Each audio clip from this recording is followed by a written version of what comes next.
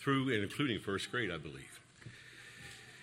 And while they're doing that, we have been working our way through the 1689 Baptist Confession of Faith, and we're in chapter 6, and I'm going to read the third paragraph. By God's appointment, they being our first parents, were the root and the representatives of the whole human race. Because of this, the guilt of their sin was accounted, and their corrupt nature passed on to all their offspring who descended from them by ordinary procreation.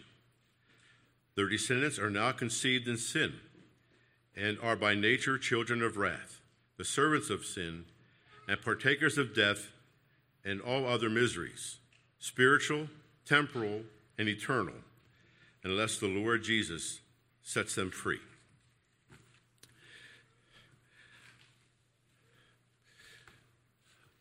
I mentioned at the beginning that we have with us, I just gave his first name, Blake, but it's Blake Lunsford, and there's a short bio of Blake as far as in the worship guide, which I'll go ahead and read. Now, Blake has a bachelor's degree from Liberty University and a master's degree from Southeastern Baptist Theological Seminary, including coursework taken at Reformed Theological Seminary. He and his wife, Elizabeth, and we're happy to have Elizabeth with us here this morning, and their 4 kids, were missionaries in Asia, specifically Turkey, for a few years. I mentioned the 4 kids, and their ages are 8, 7, 4, and 2, and there's one that's on the way and due in July, right. Correct? Blake served as the pastoral assistant at Grace Baptist Chapel, and he also works as a school teacher in Hampton City Schools. And I was asking Blake just what he does there, and he works at the alternate school, and this is high school kids. And I said, well, you're to be commended for that. Now, so we are so appreciative that we have Blake here with us this morning. And before he comes up to share what God has laid upon his heart, let's just lift him up in prayer. Father, once again, we are so thankful for how you provided for Joey, our pastor, and seeing him through this surgery. And through this, Father, and as he convalesces, we now are blessed to have Blake here with us this morning. And we appreciate his time.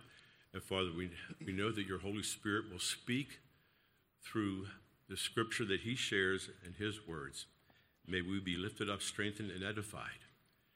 And I ask these things in your name. Amen.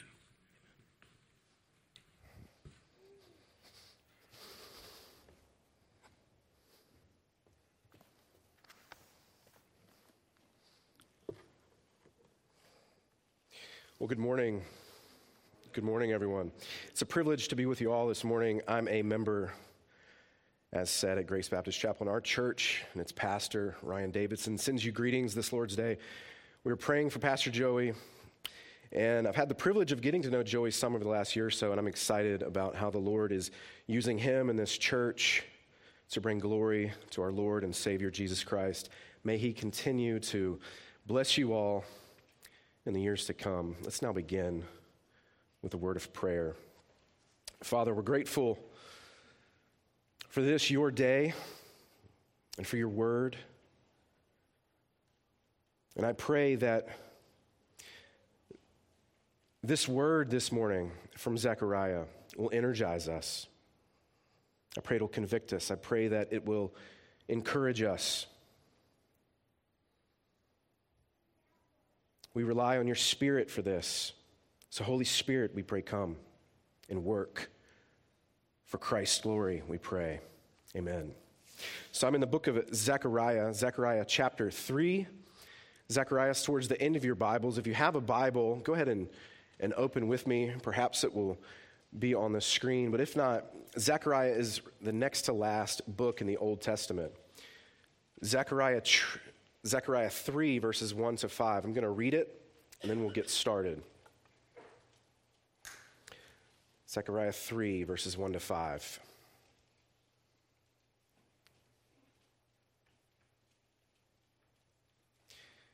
Then he showed me Joshua the high priest standing before the angel of the Lord, and Satan standing at his right hand to oppose him. And the Lord said to Satan, "The Lord rebuke you, Satan. The Lord who has chosen Jerusalem rebuke you. Is this not a brand plucked from the fire?" Now Joshua was clothed with filthy garments and was standing before the angel. Then he answered and spoke to those who stood before him, saying, "Take away the filthy garments from him." And to him he said, "See, I have removed your iniquity from you, and I will clothe you with rich robes." And I said, "Let them put a clean turban on his head." So they put a clean turban on his head, and they put the clothes on him, and the angel of the Lord stood by.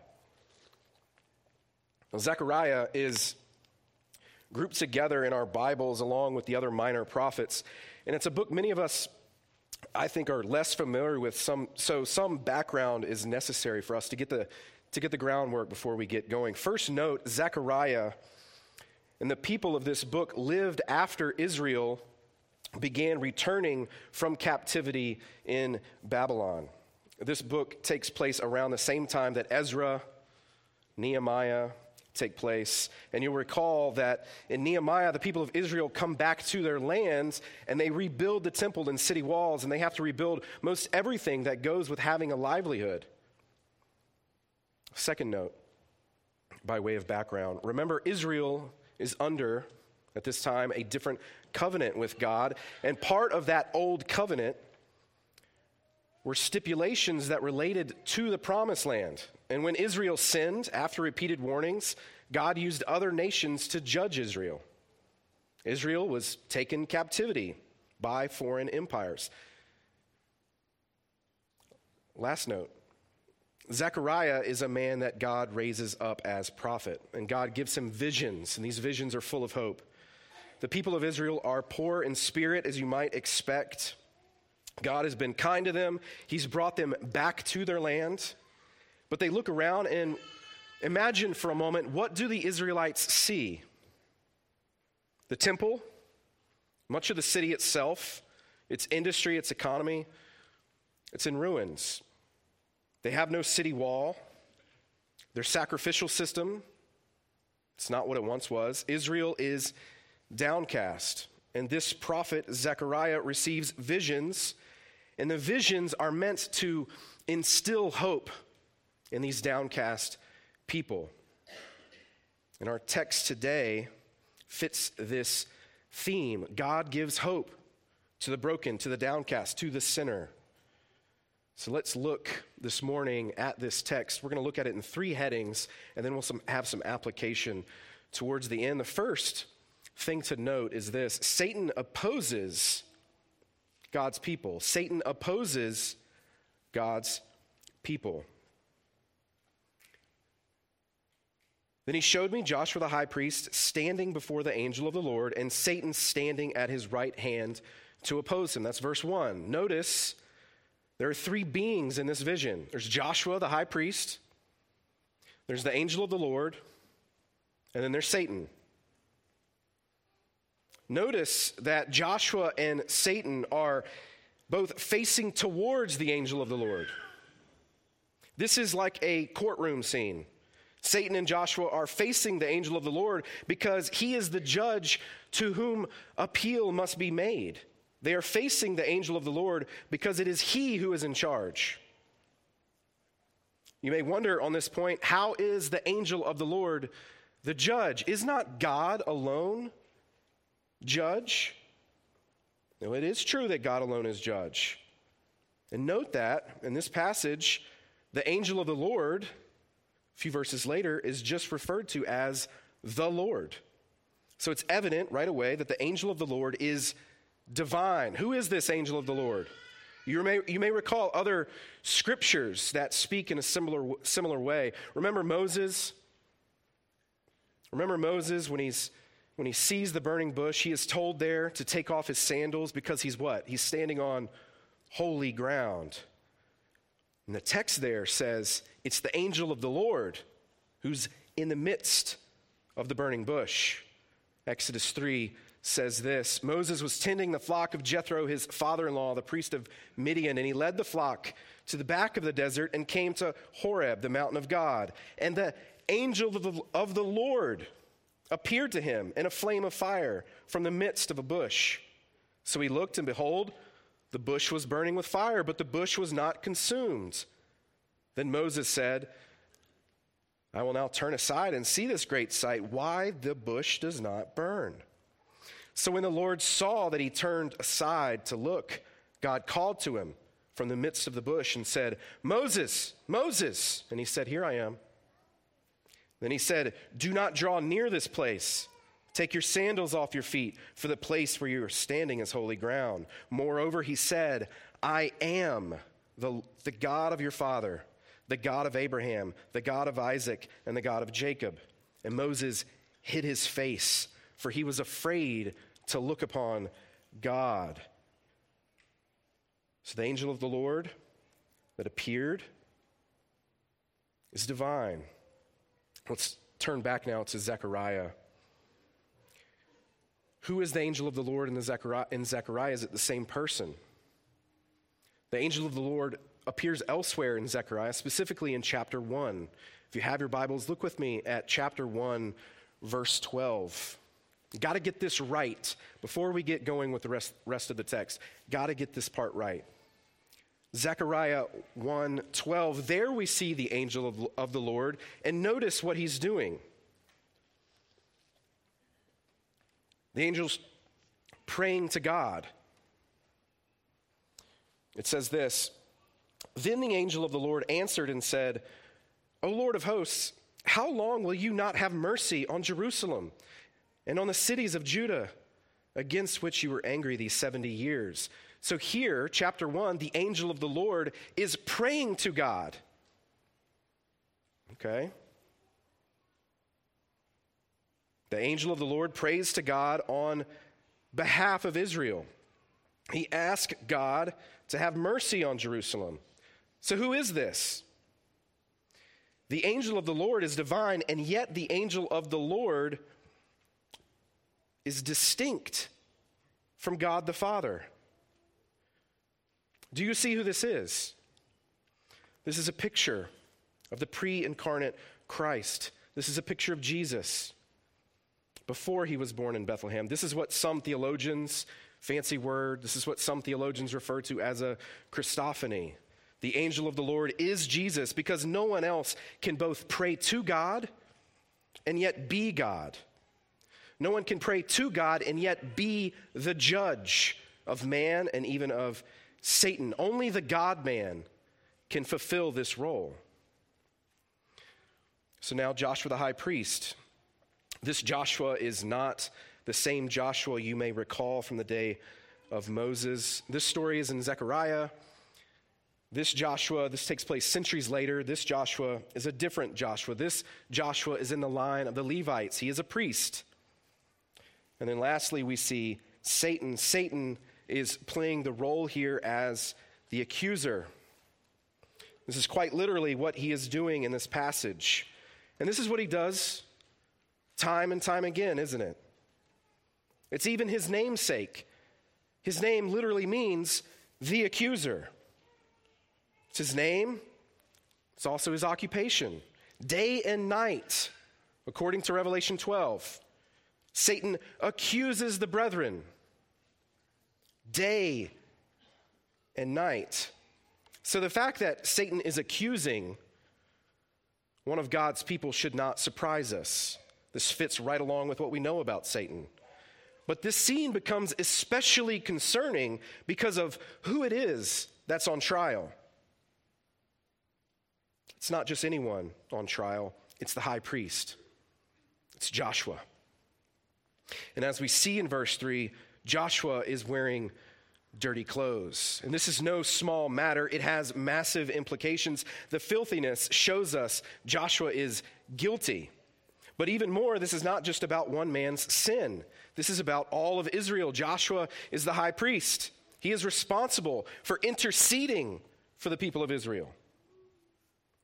This filthiness makes him ceremonially unclean. He's no longer fit to enter the Holy of Holies and offer sacrifice on behalf of the people. So this is highly concerning for the Israelites. And Zechariah, as he sees this vision, he must have quickly made this connection. If Joshua is filthy, how will Israel's spiritual needs be met? And it's not as if Joshua is a little bit dirty either. We don't need to misunderstand this point. I'm a public school teacher, and my students, when they get new shoes, they don't want to get them dirty, right? But even more than that, they don't want to crease their shoes. And so on the first day when they have their shoes, they come in, they walk on their heels, sort of like this. I'm like, what are you doing? Like, I got some new shoes on. Don't want to put a crease in them. They don't want to get them dirty. They want them looking pristine. But Joshua here, it's not that he has a little crease.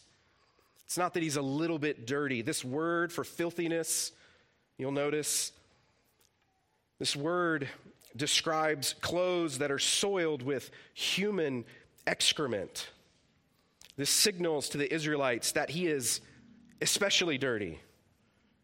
Really, really dirty. Joshua needs new clothes. And this picks up on a theme.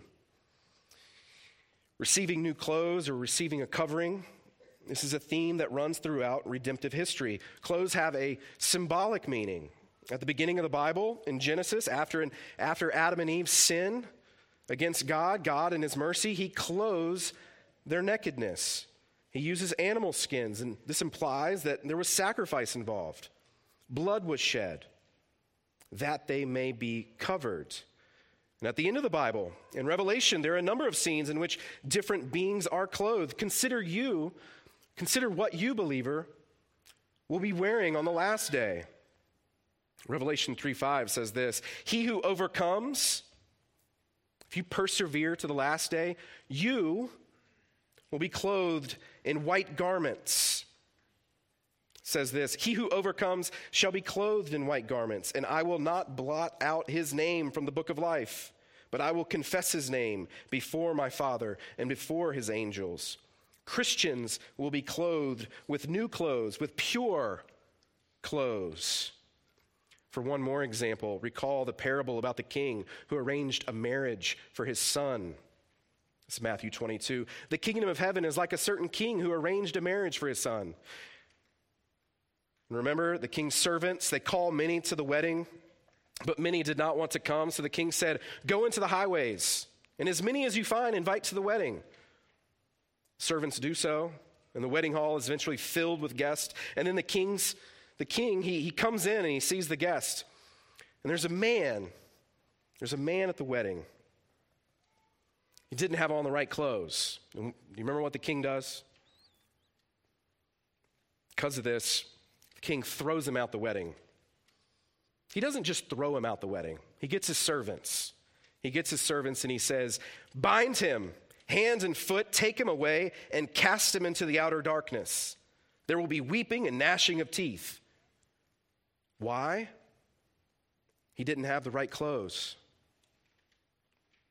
You see, this is more than just about clothing. This is symbolic.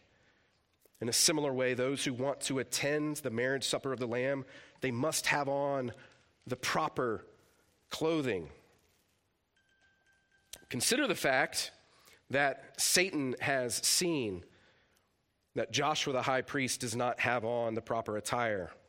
And Satan here is acting out what Peter describes. He's a roaring lion seeking to devour. Satan wants to destroy Joshua. He wants to destroy Israel. And in a way, this is a golden chance. It's the high priest. And think of Israel for a moment. The temple system, the very institution that God set in place, is no more. The high priest is caught guilty. He's red-handed.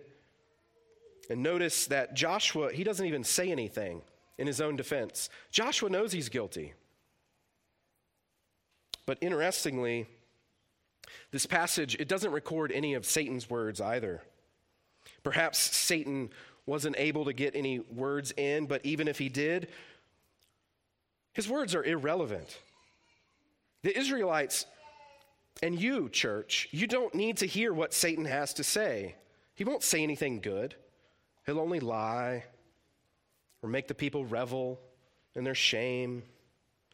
Remember, this is a book of encouragement. Zechariah doesn't record any of Satan's words. We only hear one person's words in the courtroom. And they are the words that matter most to us. They are the words of the angel of the Lord. And he says, "The Lord rebuke you, Satan. The Lord who has chosen Jerusalem rebuke you." So this then will serve as our second heading. The Lord rebukes Satan. The Lord rebukes Satan. This is true for Joshua the high priest. The Lord steps in.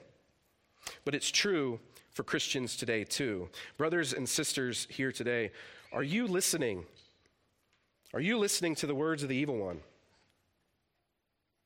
There's no need for you to. His words are irrelevant. They have no place in your life. There is no need to consider the weight of his arguments or his accusations. If you sin, let it be the Holy Spirit to guide you as to what to do next. There's no need to listen to the voice of the evil one. Let God's Spirit convict. Let God's Spirit console. Do not let Satan's words dwell in you, but let the words of God, let the words of Scripture. If you say anything to Satan, let it be Scripture. Let it be a rebuke. Just as our Lord in the desert spoke back to Satan, so can you. Give Satan an earful of God's words. This is what Martin Luther, the great reformer, is renowned for doing. And here's his counsel to believers. Martin Luther said this: "When the devil throws your sins in your face and declares that you deserve death and hell, tell him this. Tell him, I admit that I deserve death and hell. What of it? For I know one who suffered and made satisfaction on my behalf. His name is Jesus Christ, Son of God. And where he is, there I shall be also." Luther speaks back, and his words are reminiscent of the next phrase in our passage. You can say this to Satan too. I am a brand plucked from the fire. We are like Lot, aren't we? We are like Lot, who escaped from that wicked place, Sodom and Gomorrah. The cities were full of debauchery and immorality of all sorts. Lot heeded God's call. He ran away. He didn't look back. Fire fell from heaven. Those cities were destroyed, and that day, Lot became a brand plucked from the fire.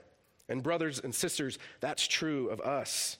Satan has no sway over this fact. We have been chosen by God. We have been individually plucked from the fire and placed into God's house. And once we are in his house, there is no need to fear the fire anymore.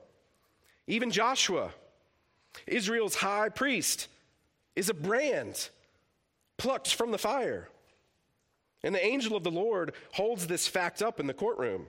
This one has been chosen. Let that sink in. Chosen. He has been plucked from the fire. You will have no claim on him. Here are a few more words from the pen of Luther. This from that great hymn. Just another encouragement to speak back to Satan. And though this world with devils filled should threaten to undo us, we will not fear, for God hath willed his truth to triumph through us. The prince of darkness grim, we tremble, not for him. His rage we can endure, for lo, his doom is sure. One little word shall fell him. And that little word that will fell him, that will make Satan fall, it's whose word? It's the word of Christ. Jesus silences Satan with a word, just as he silenced the raging storm on the sea in a word. There's no contest. Third heading, the Lord clothes his people. In our text, the Lord clothes Joshua the high priest. We can make this more personal, can't we? The Lord clothes his people. Verse 3 says this, "Now Joshua was clothed with filthy garments and was standing before the angel. Then he answered and spoke to those who stood before him, saying, 'Take away the filthy garments from him.' And to him he said, 'See, I have removed your iniquity from you, and I will clothe you with rich robes.'" Two things to note. First, his dirty clothes are removed, and then secondly, new clothes are placed upon him. And the removal of clothing, it's more important than becoming clean. Joshua's sins are forgiven. The two are equated in our text. Verse 4 shows that the removal of dirty clothing, it's the same thing as removing the iniquity from Joshua. Joshua's perversity, his depravity, his guilt, and his dirty clothing, they're removed in one fell swoop. And here it's becoming, recognize also that Joshua doesn't do anything to deserve this cleansing. It's not said explicitly in our text, but we know he hasn't deserved anything. He hasn't even said anything. It's all grace. It's the angel of the Lord who steps in and removes the iniquity. And grace here is not just forgiveness. The angel of the Lord promises to him, "I will clothe you with rich robes." So there is forgiveness, and then there is a covering. And here it's becoming clear that the Lord is making Joshua fit to be a temple priest again. The Lord cares about the temple system and is restoring it. He instituted the system. Now he's reestablishing the same system. And surely, think of the Israelites for a moment. Surely this is encouraging. After all they've been through, they've been taken away, their city's been ransacked. Surely this is encouraging. And it garners Zechariah's attention. He's on the outside of the scene. This whole time he's been standing by watching this scene play out. And now he speaks out. "Let them put a clean turban on his head." Like, where'd that come from? The turban is the ceremonial head covering that the high priest would wear, and on it read, "Holy to the Lord."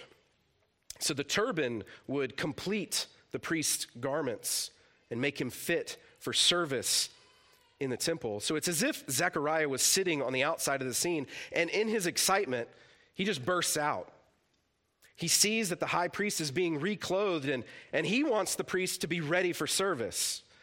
And after all, this would be the priest who would offer sacrifice for his sins.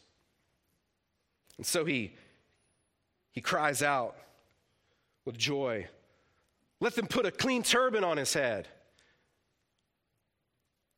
So they put a clean turban on his head, and they put the clothes on him, and the angel of the Lord stood by. There are servants of the angel of the Lord who are present. They're not called out specifically, but that is who the Lord speaks to, and they do indeed put the turban and the clothing on Joshua, and the priesthood is restored. This is a recrowning of sorts.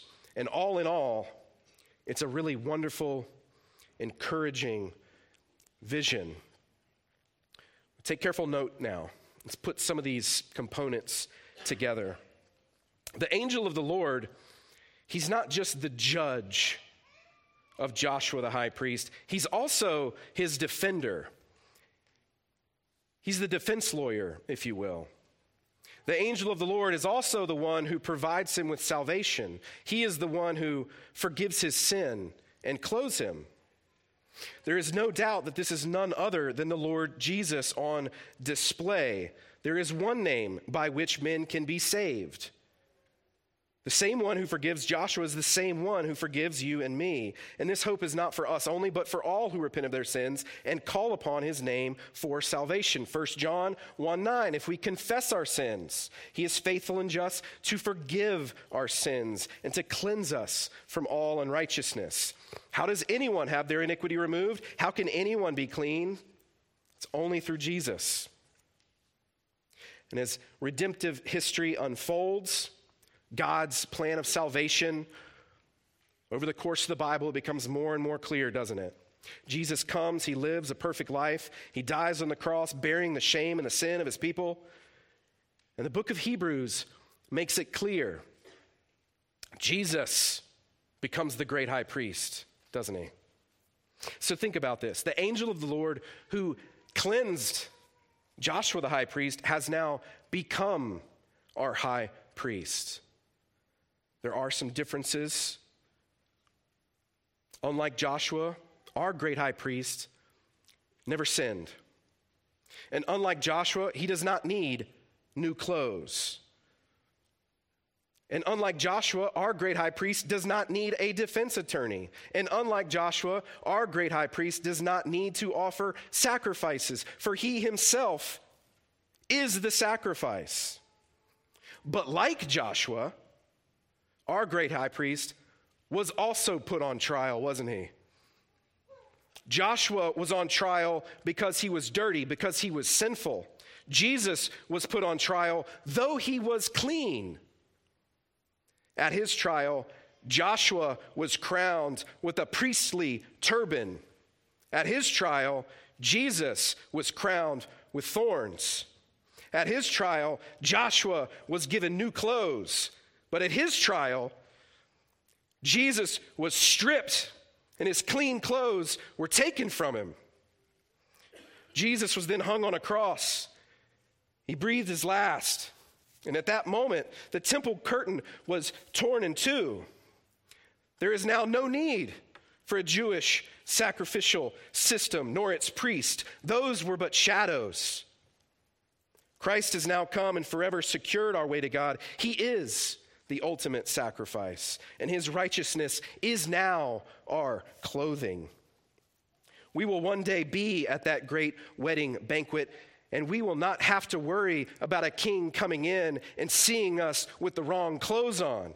For the king himself will give us clothes, won't he? Let's conclude.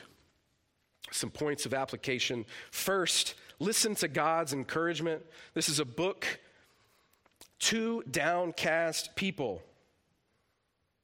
And in our busyness, in our day-to-day, we often miss out on the ways that God is very obviously trying to encourage us.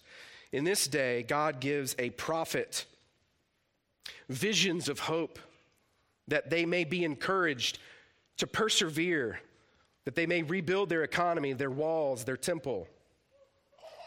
And you, believer, are his child. He is your good, your understanding Father. And he provides means to encourage you. This is what we're doing right now. The ordinary means of grace are to encourage you. We hear God's word. We sing. We recite liturgy. We are prayed for. All of these things are for your encouragement in the faith. Baptism, the Lord's Supper. God behaved the same way toward the Israelites. He gave them means, signs, and symbols. And in this book, he gave a vision of hope. So the point is this: God cares about your faith, believer. You are running a marathon, and it's as if God has set up means. So as you run, he's beckoning you to keep running. Keep running. Keep running. He cares about your faith. He provides means to encourage you. Second piece of application: God can still use you despite your sin. He can still use you despite your sin. One of the great privileges of being a Jew was that God was revealing himself to the world through them. They were instruments, tools, they were vessels for God. And the privilege of being a Jew, in part, was not simply that God protected them, but that God was using them. Is there anything more fulfilling than God doing his work through you? So think back to their situation. They've lost this opportunity, haven't they? So they think. Their forefathers had sinned. They were idolaters. And they sinned in such a grievous way that the temple had been destroyed. The Jews wondered what you may be wondering. Could God use them as instruments again after all their sin? Well, God did use the Israelites again for his glory. From their people came other prophets. John the Baptist. There are others too. There's other key figures, Mary and Joseph, and God's own son, of course. The 12 disciples and many others still influence us today. God used the Jews and their posterity despite their sinful past. And believer, God can still use you too. It's one of the messages, I think, here. Perhaps you've sinned in such a way that you have lost money or opportunity. Even then, God can still use you for his purposes. Your job is not to sit around and wonder, oh, what could have been? Repent, believe the gospel, look for ways to serve the Lord. Over the years, I've been encouraged time and again from the story of David Brainerd. You may know it. Brainerd was a contemporary of Jonathan Edwards, and Brainerd ended up becoming a missionary to an Indian tribe. But before that, Brainerd was training for the ministry. He was in seminary, and in seminary, he insulted a professor. He said something that he definitely should not have said, and he was kicked out of the seminary. And in that day, doing such a thing, it changed the course of his life. He could no longer get a job as a pastor somewhere because of this particular sin. It completely, one sin, changed the course of his life. And so Brainerd is depressed and thinking, what do I do now? My ministry is over. Well, God opened his eyes. He repented, believed the gospel, and Brainerd ended up becoming a missionary to a very needy Indian people group. And if Brainerd had not gone to that people group, who among them would have been saved? Jonathan Edwards then records his story for us, and we have it now. This isn't to excuse Brainerd's sin. This isn't to excuse sin whatsoever, but it is to illustrate that despite his sin, God used Brainerd, and we know his name probably because of these incidents. Thirdly and lastly, last piece of application is this: look to Jesus for salvation. If you are here this morning and you are not clothed with righteousness, Jesus is able to save you. Your sins, even though they are many, can be forgiven. Jesus can save you.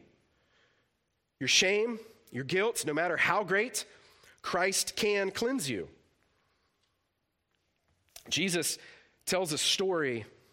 You'll recall this story. He tells a story about a terrible sinner who up and left his family and went to a foreign land. This sinner was so bad that he squandered his father's wealth. He squandered it in sensuous living. He brought shame upon the family name. But this sinner, he sinned in such a way, he was brought down in such a way, he lost so much money that he longed to eat the food that the livestock ate. This sinner was brought low. But then this sinner, he remembered his father. He knew that his father was good, and he returned to his father, didn't he? And when the father saw the son a great way off, he ran to him. And the father forgives the son, but he doesn't stop there. He also clothes him. The son says, "Make me like one of your hired servants." But the father said to his servants, "Bring out the best robe and put it on him, and put a ring on his hand and sandals on his feet." There's that clothing again. Our salvation is more than forgiveness of sins. We are clothed, notice, rich robes. We are clothed with rich robes, and no one, not even Satan himself, can remove them from us. Let's pray together. Father, we are grateful for your word and for the encouragement that you place upon the paths of our lives. And I pray that all of us here will take advantage of these means of grace that you provide us. We thank you for Zechariah. We thank you for this vision. And I pray that it will instill in us a hope and that we will persevere to the last day. And I pray also for any who may not yet be saved, that you will convict them of their sin and draw them into the sweet arms of Christ. In his name we pray.